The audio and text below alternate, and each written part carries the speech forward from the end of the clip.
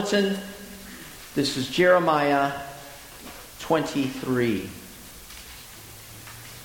God is denouncing the shepherds who are not watching over the flock, the Israelites who have been scattered to Babylonia and other areas.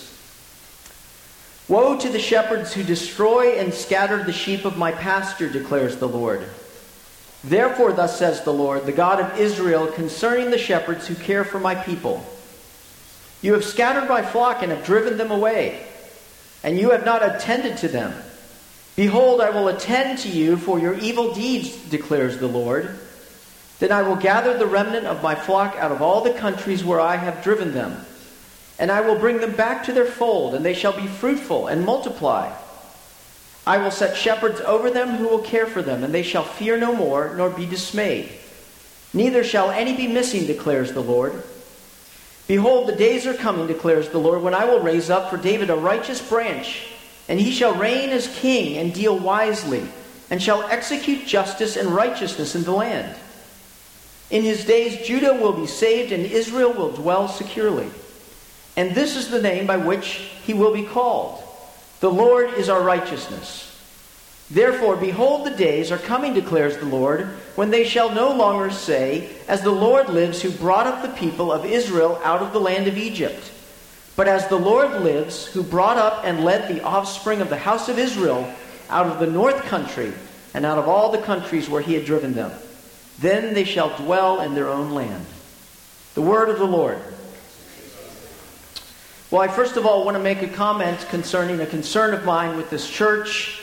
It is No Shave November, and yet as I look out upon you, I see clean-shaven faces. You're clearly not following our liturgical calendar before we get into Advent with No Shave November. I, however, are slavishly obeying this until my wife says get out, and then we'll see what happens. But nonetheless, No Shave November, I encourage you to participate in that. My children are holding me to it. Women, there is a place for you in this ridiculous holiday as well. If you walk into Hallmark, there are No Shave November cards. You may want to pass one to a friend. That has nothing to do with anything. Let's continue. I want to talk about leadership today. Leadership is an important part and issue in this country currently, isn't it? We recently had votes, an opportunity to express your support of a particular candidate. Presidential election is barreling down, and leadership seems to become more and more important. It's quite astounding the amount of money that political leaders will spend now in order to try to get one seat, because they understand that the balance of power is so fragile and so close. The ability to sway policy, is separated by maybe $1 or $2 at the end.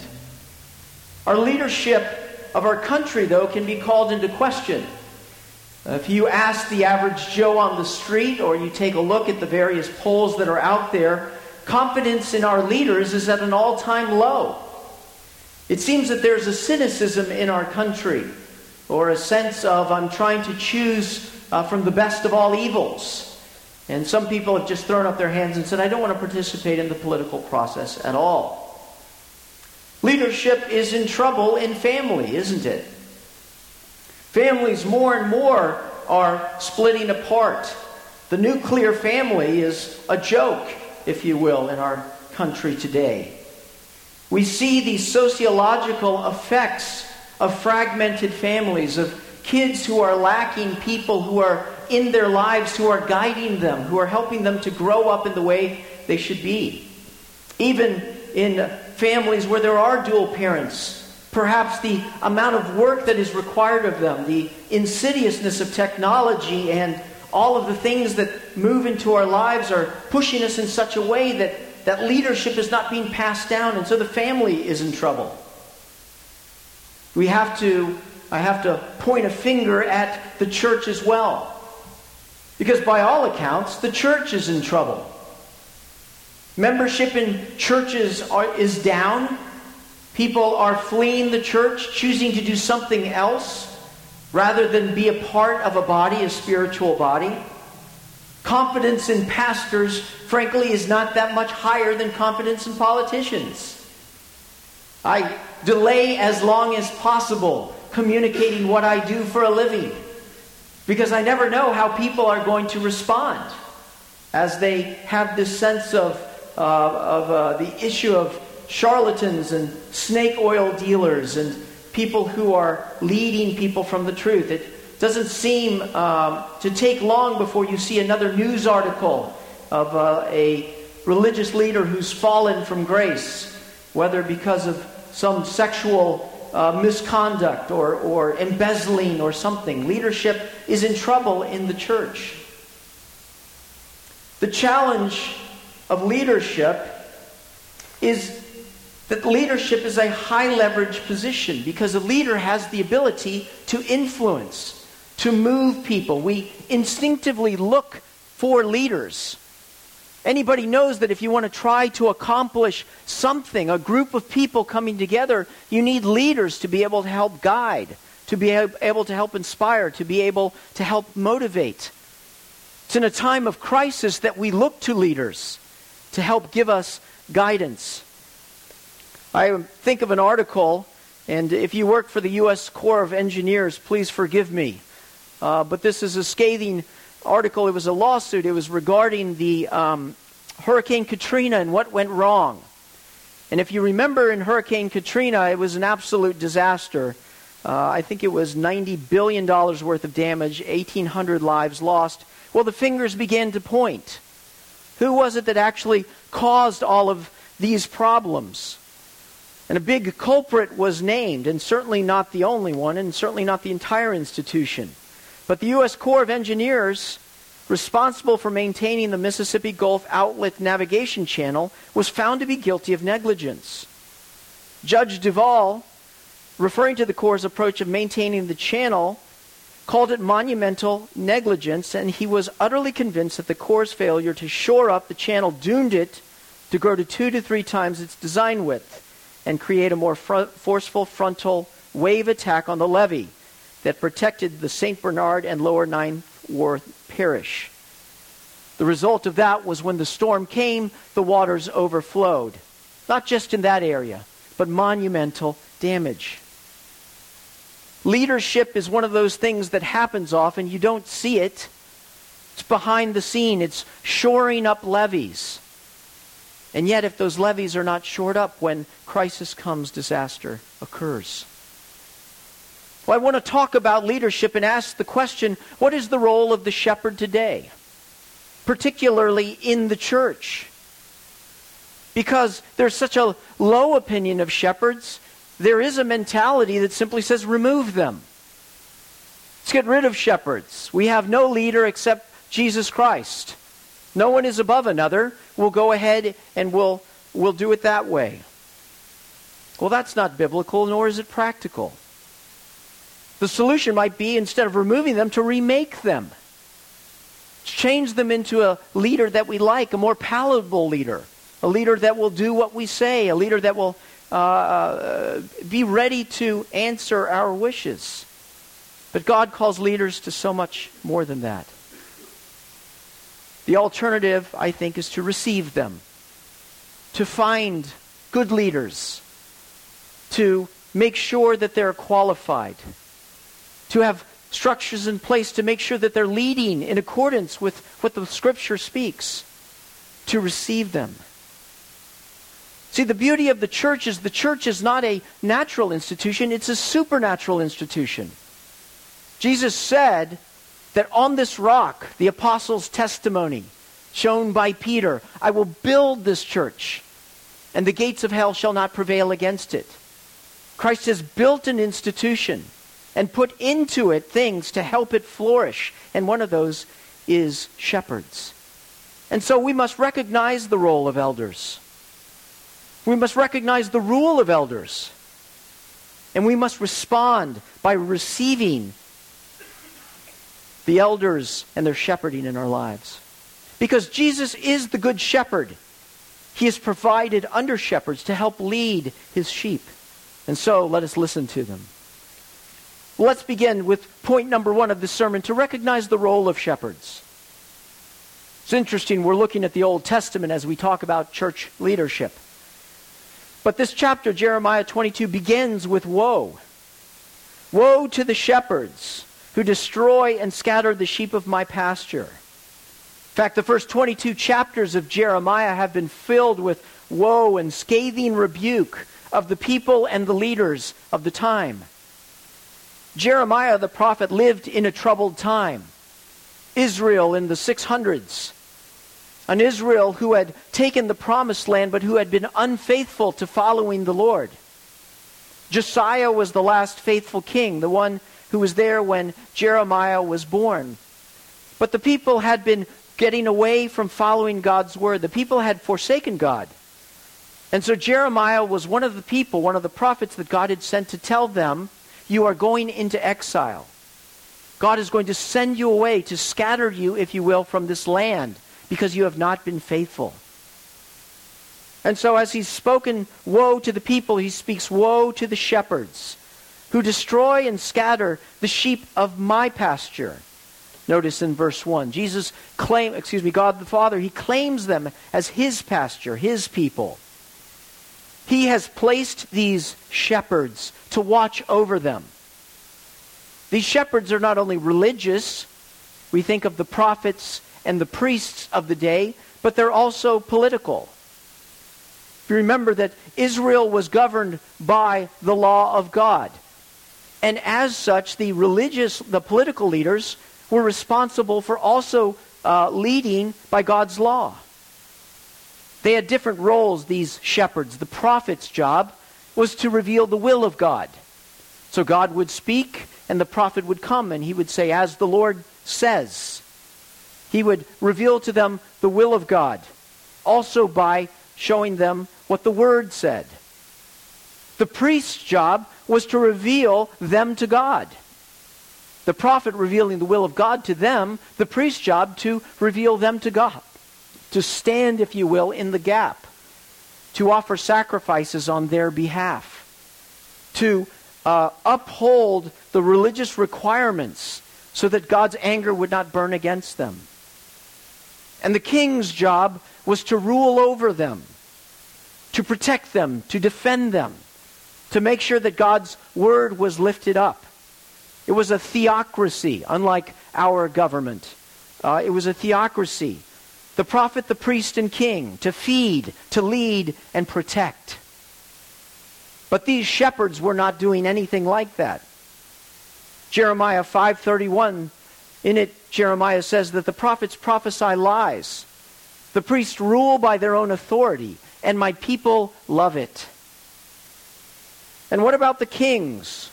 Woe to the kings, says Jeremiah, who build their palaces of cedar, but neglect their sheep, who neglect the matters of the law.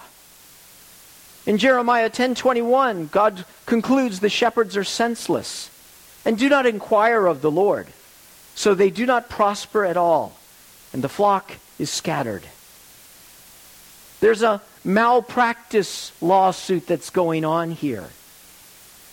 The reason that these people have scattered is because of negligence.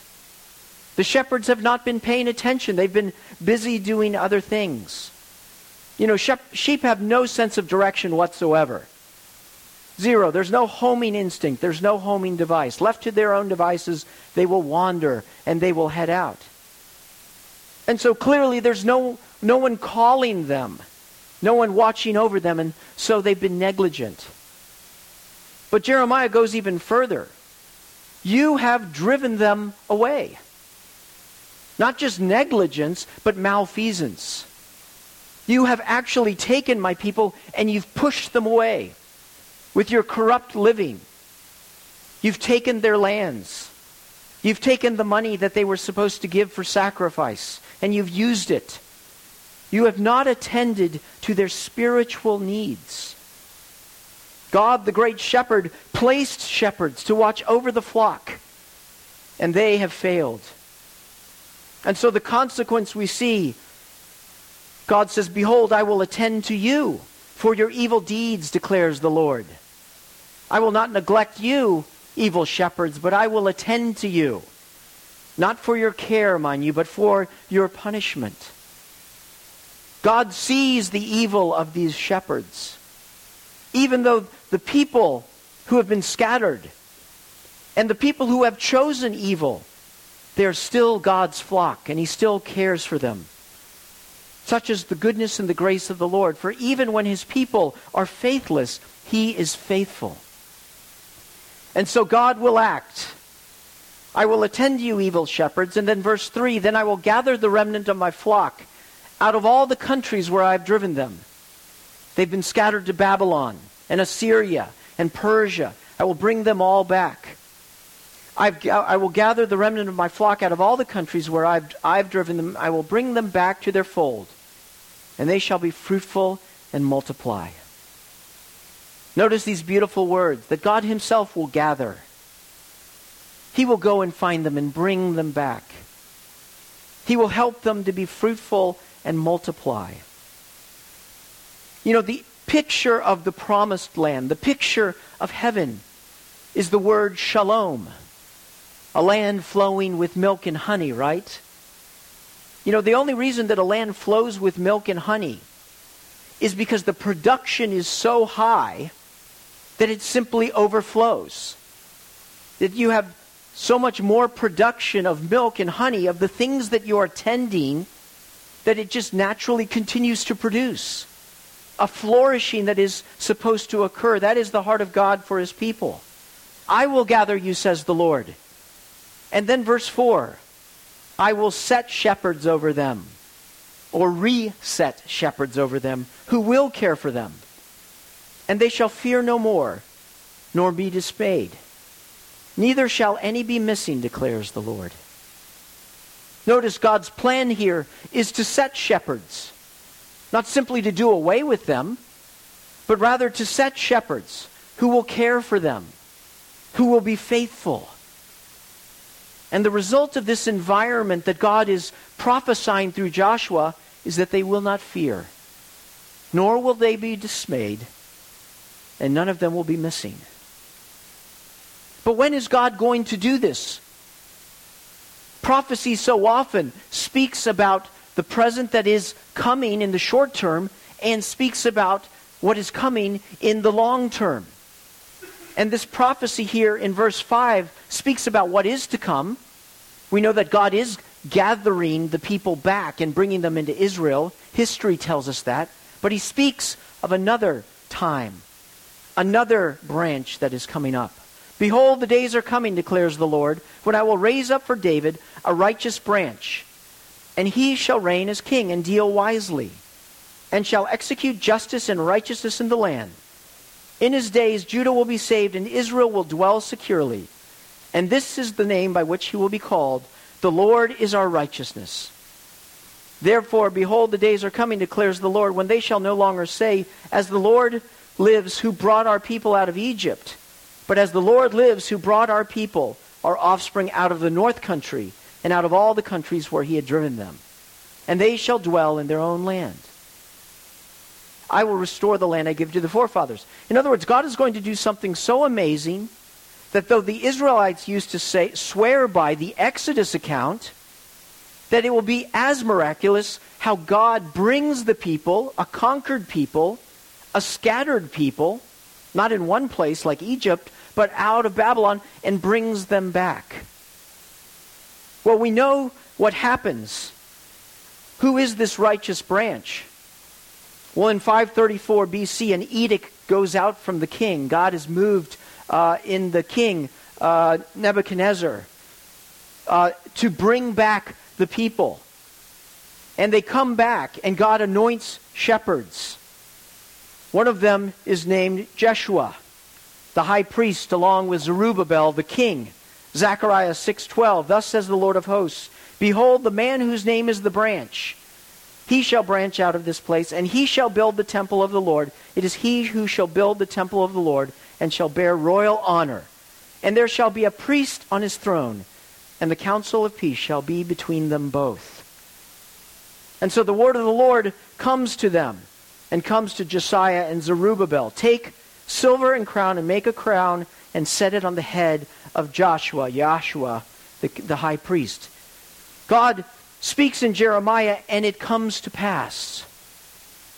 There is faithful men like Ezra and Nehemiah and Zerubbabel and Yeshua or Joshua. Faithful shepherds, and God's people come back. But we all know what happens. They're mere humans. They die. And Israel continues in its cycle. But there's a deeper future that is spoken of here, isn't it? Behold, the days are coming, declares the Lord, when I will raise up for David a righteous branch. Remember the prophecies we speak of in Christmas that's not too far off? That a shoot will come up for the stump of Jesse. From his roots a branch will bear fruit. Of the increase of his government there will be no end. He will rule the world with an iron scepter, and he will establish a kingdom and uphold it with justice and righteousness. This prophecy is speaking of Jesus. He's speaking of the time when Christ comes. And so when Jesus comes, the people are wondering, are we all done here? No more corrupt shepherds, no more under-shepherds, we're done. But Jesus does something different. He appoints 12.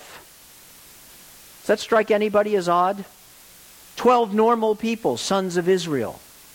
Like 12 tribes. He calls them apostles. He gives them the secrets of the kingdom. He appoints them to go out and to share the gospel. Do you know that Jesus Christ only mentioned the word church twice in the New Testament? Only twice. He speaks the kingdom of God all over the place. And the epistles and the book of Acts, as Jesus' Spirit moves, shows us Jesus' plan. But he speaks of the church twice. The first time he speaks, he says, I tell you that you are Peter. Remember when Peter says you are the Christ? On this rock, Peter, as the representative of the apostles, I will build my church, and the gates of Hades will not overcome it. Jesus Christ is a builder. He's building something. And we know in Ephesians 2:20 that the foundation of the church is the apostles and the prophets, with Christ Jesus himself as the chief cornerstone.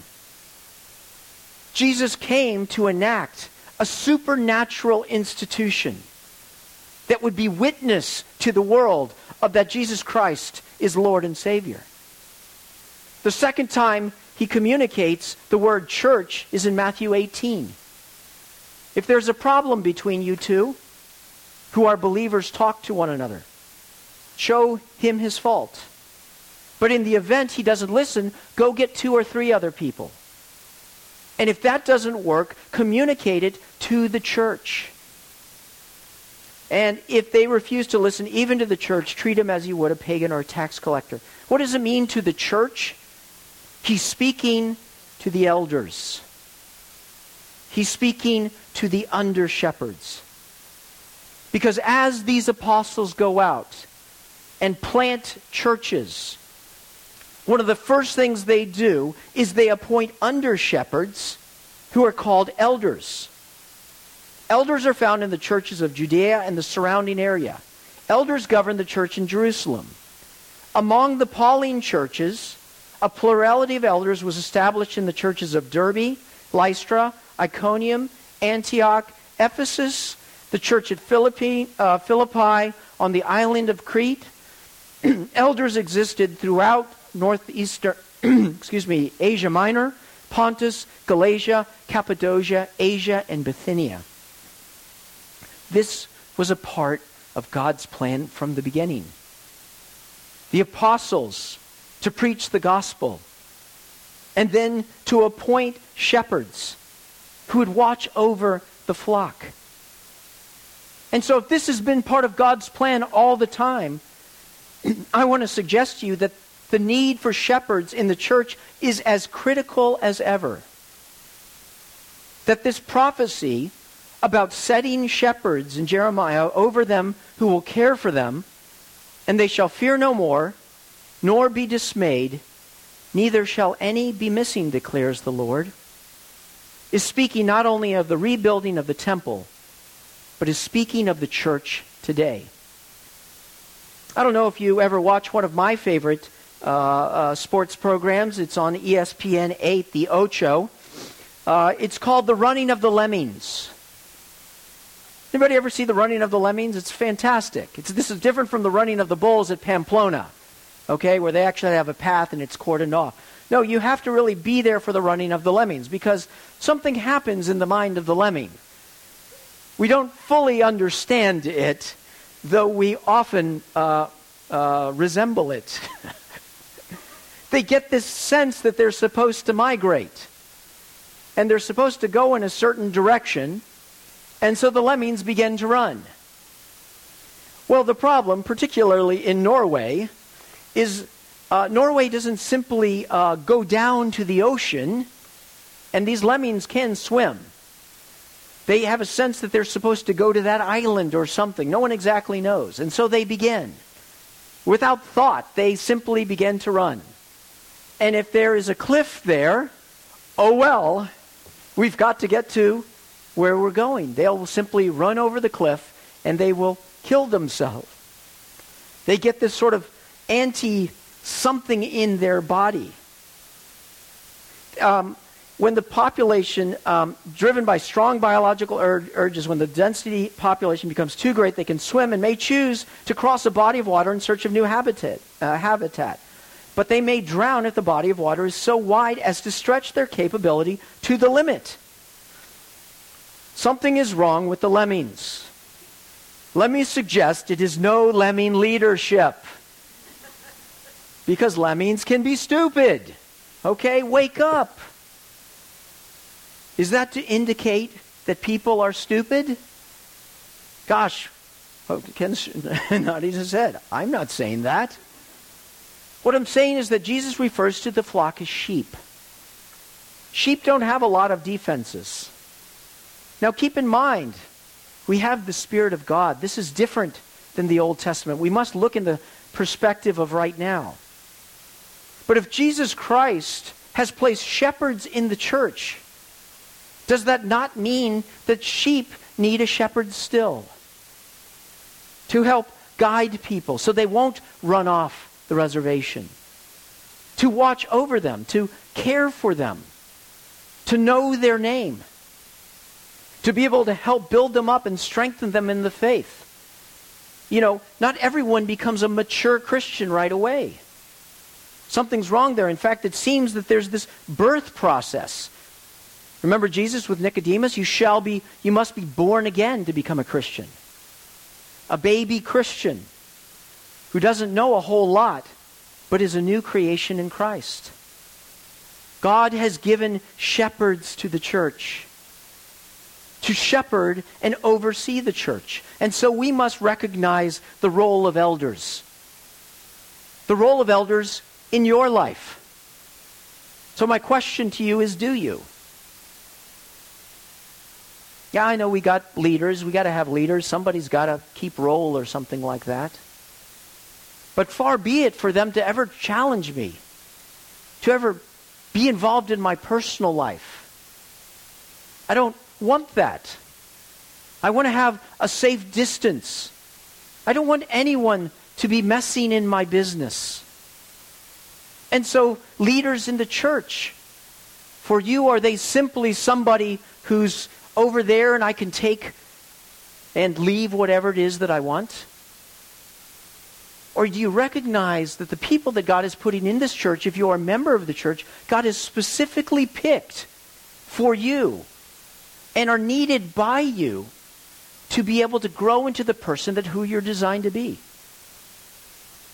We're not interested as elders at sort of sitting in an ivory tower somewhere and making high-level decisions.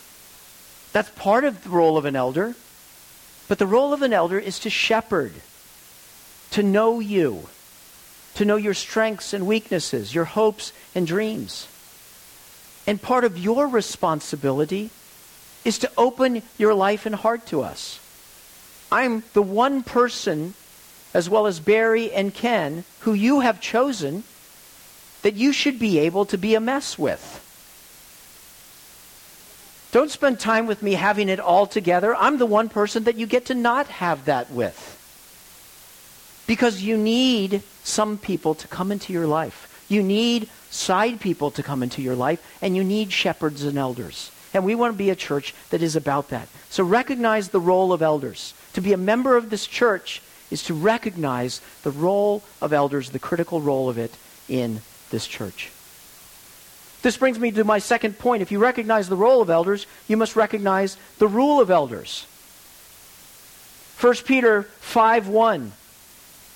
Paul says, "So I exhort the elders, the fellow elders among you, as a fellow elder and a witness of the suffering of Christ, as well as a partaker in the glory that is going to be revealed.